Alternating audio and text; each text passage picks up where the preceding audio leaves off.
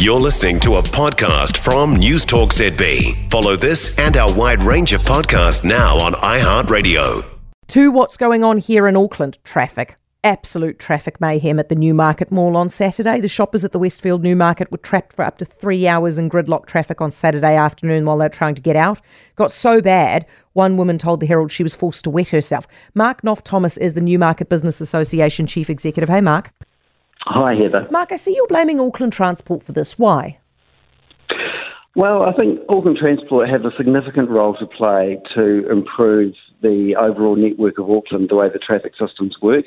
And to their credit, they are doing things are underway right now, which are going to bear fruit in the next sort of few years with the CRL, etc., new busways and improvements to the frequency of buses and trains. But the reality is, for most Aucklanders right now, they've lost faith in Auckland Transport's ability to deliver a reliable service. I mean, going back a few years pre-COVID, there were some great gains being made in terms of modal shift, people choosing buses and trains over other means of transport, and it was working very successfully. I mean, I remember, we did lots of campaigns ourselves trying to encourage people to catch public transport. But COVID came, and I think they've lost some of their credibility. There's been all sorts of dramas and stories about buses and trains being closed down or on strike or whatever else, and ghost buses going past and not stopping at bus stops, etc. So there's a hell of a lot of work to be done to regain the trust of people to be able to use public transport. So what we had on Saturday was a situation where the entire Auckland roading network was pretty congested. The weather was dreadful. It's the beginning of Christmas shopping. It's pre-Black Friday sales. And because the weather was so bad, everyone just jumped in their cars because that's what Aucklanders tend to do.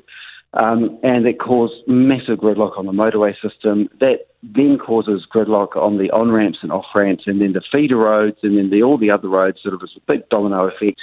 It then gets into affecting shopping centres and other places like that, and retail town centres on a busy Saturday. Mark, how much of this is just the poor design of that mall? I mean, I love that mall, but geez, that car park is rubbish, isn't it? It's always jamming up when there are heaps of people. I mean, I know it gets very, very busy. I mean, on some Saturdays, Newmarket would have upwards of 70,000 visitors coming through. So it's like an entire city from New Zealand coming to visit Newmarket to do some retail therapy. I've got no comments on the design of the mall. I've never had a problem getting in and out of it myself. But I think, Westfield did the best they could on Saturday with the resources they had to try and clear it as fast as possible. But when you've got, a network of roads which is clogged up, there's nowhere for the cars to go because, there's no movement on the motorway, there's no movement on the on-ramps, etc., and the feeder roads. So it was a bit of a perfect storm. Is part of the problem here that Auckland Transport has taken away so many of the vehicle lanes? And used it for other things like dedicated bus lanes and, deliberately kind of making it difficult to turn one way or the other. Is that what's going on here? Well, I think there are some situations where they seem to have done the best they can to make it very difficult to be in a private vehicle. Yeah. And, to be fair, having these dedicated bus lanes is a really good thing because they get buses through very, very quickly. But the problem is people aren't opting to use the buses. No, but Mark, I don't mind a dedicated bus lane, but you don't have to do a dedicated bus lane and at the time make my life as a motorist deliberately difficult, which they seem to have done, right?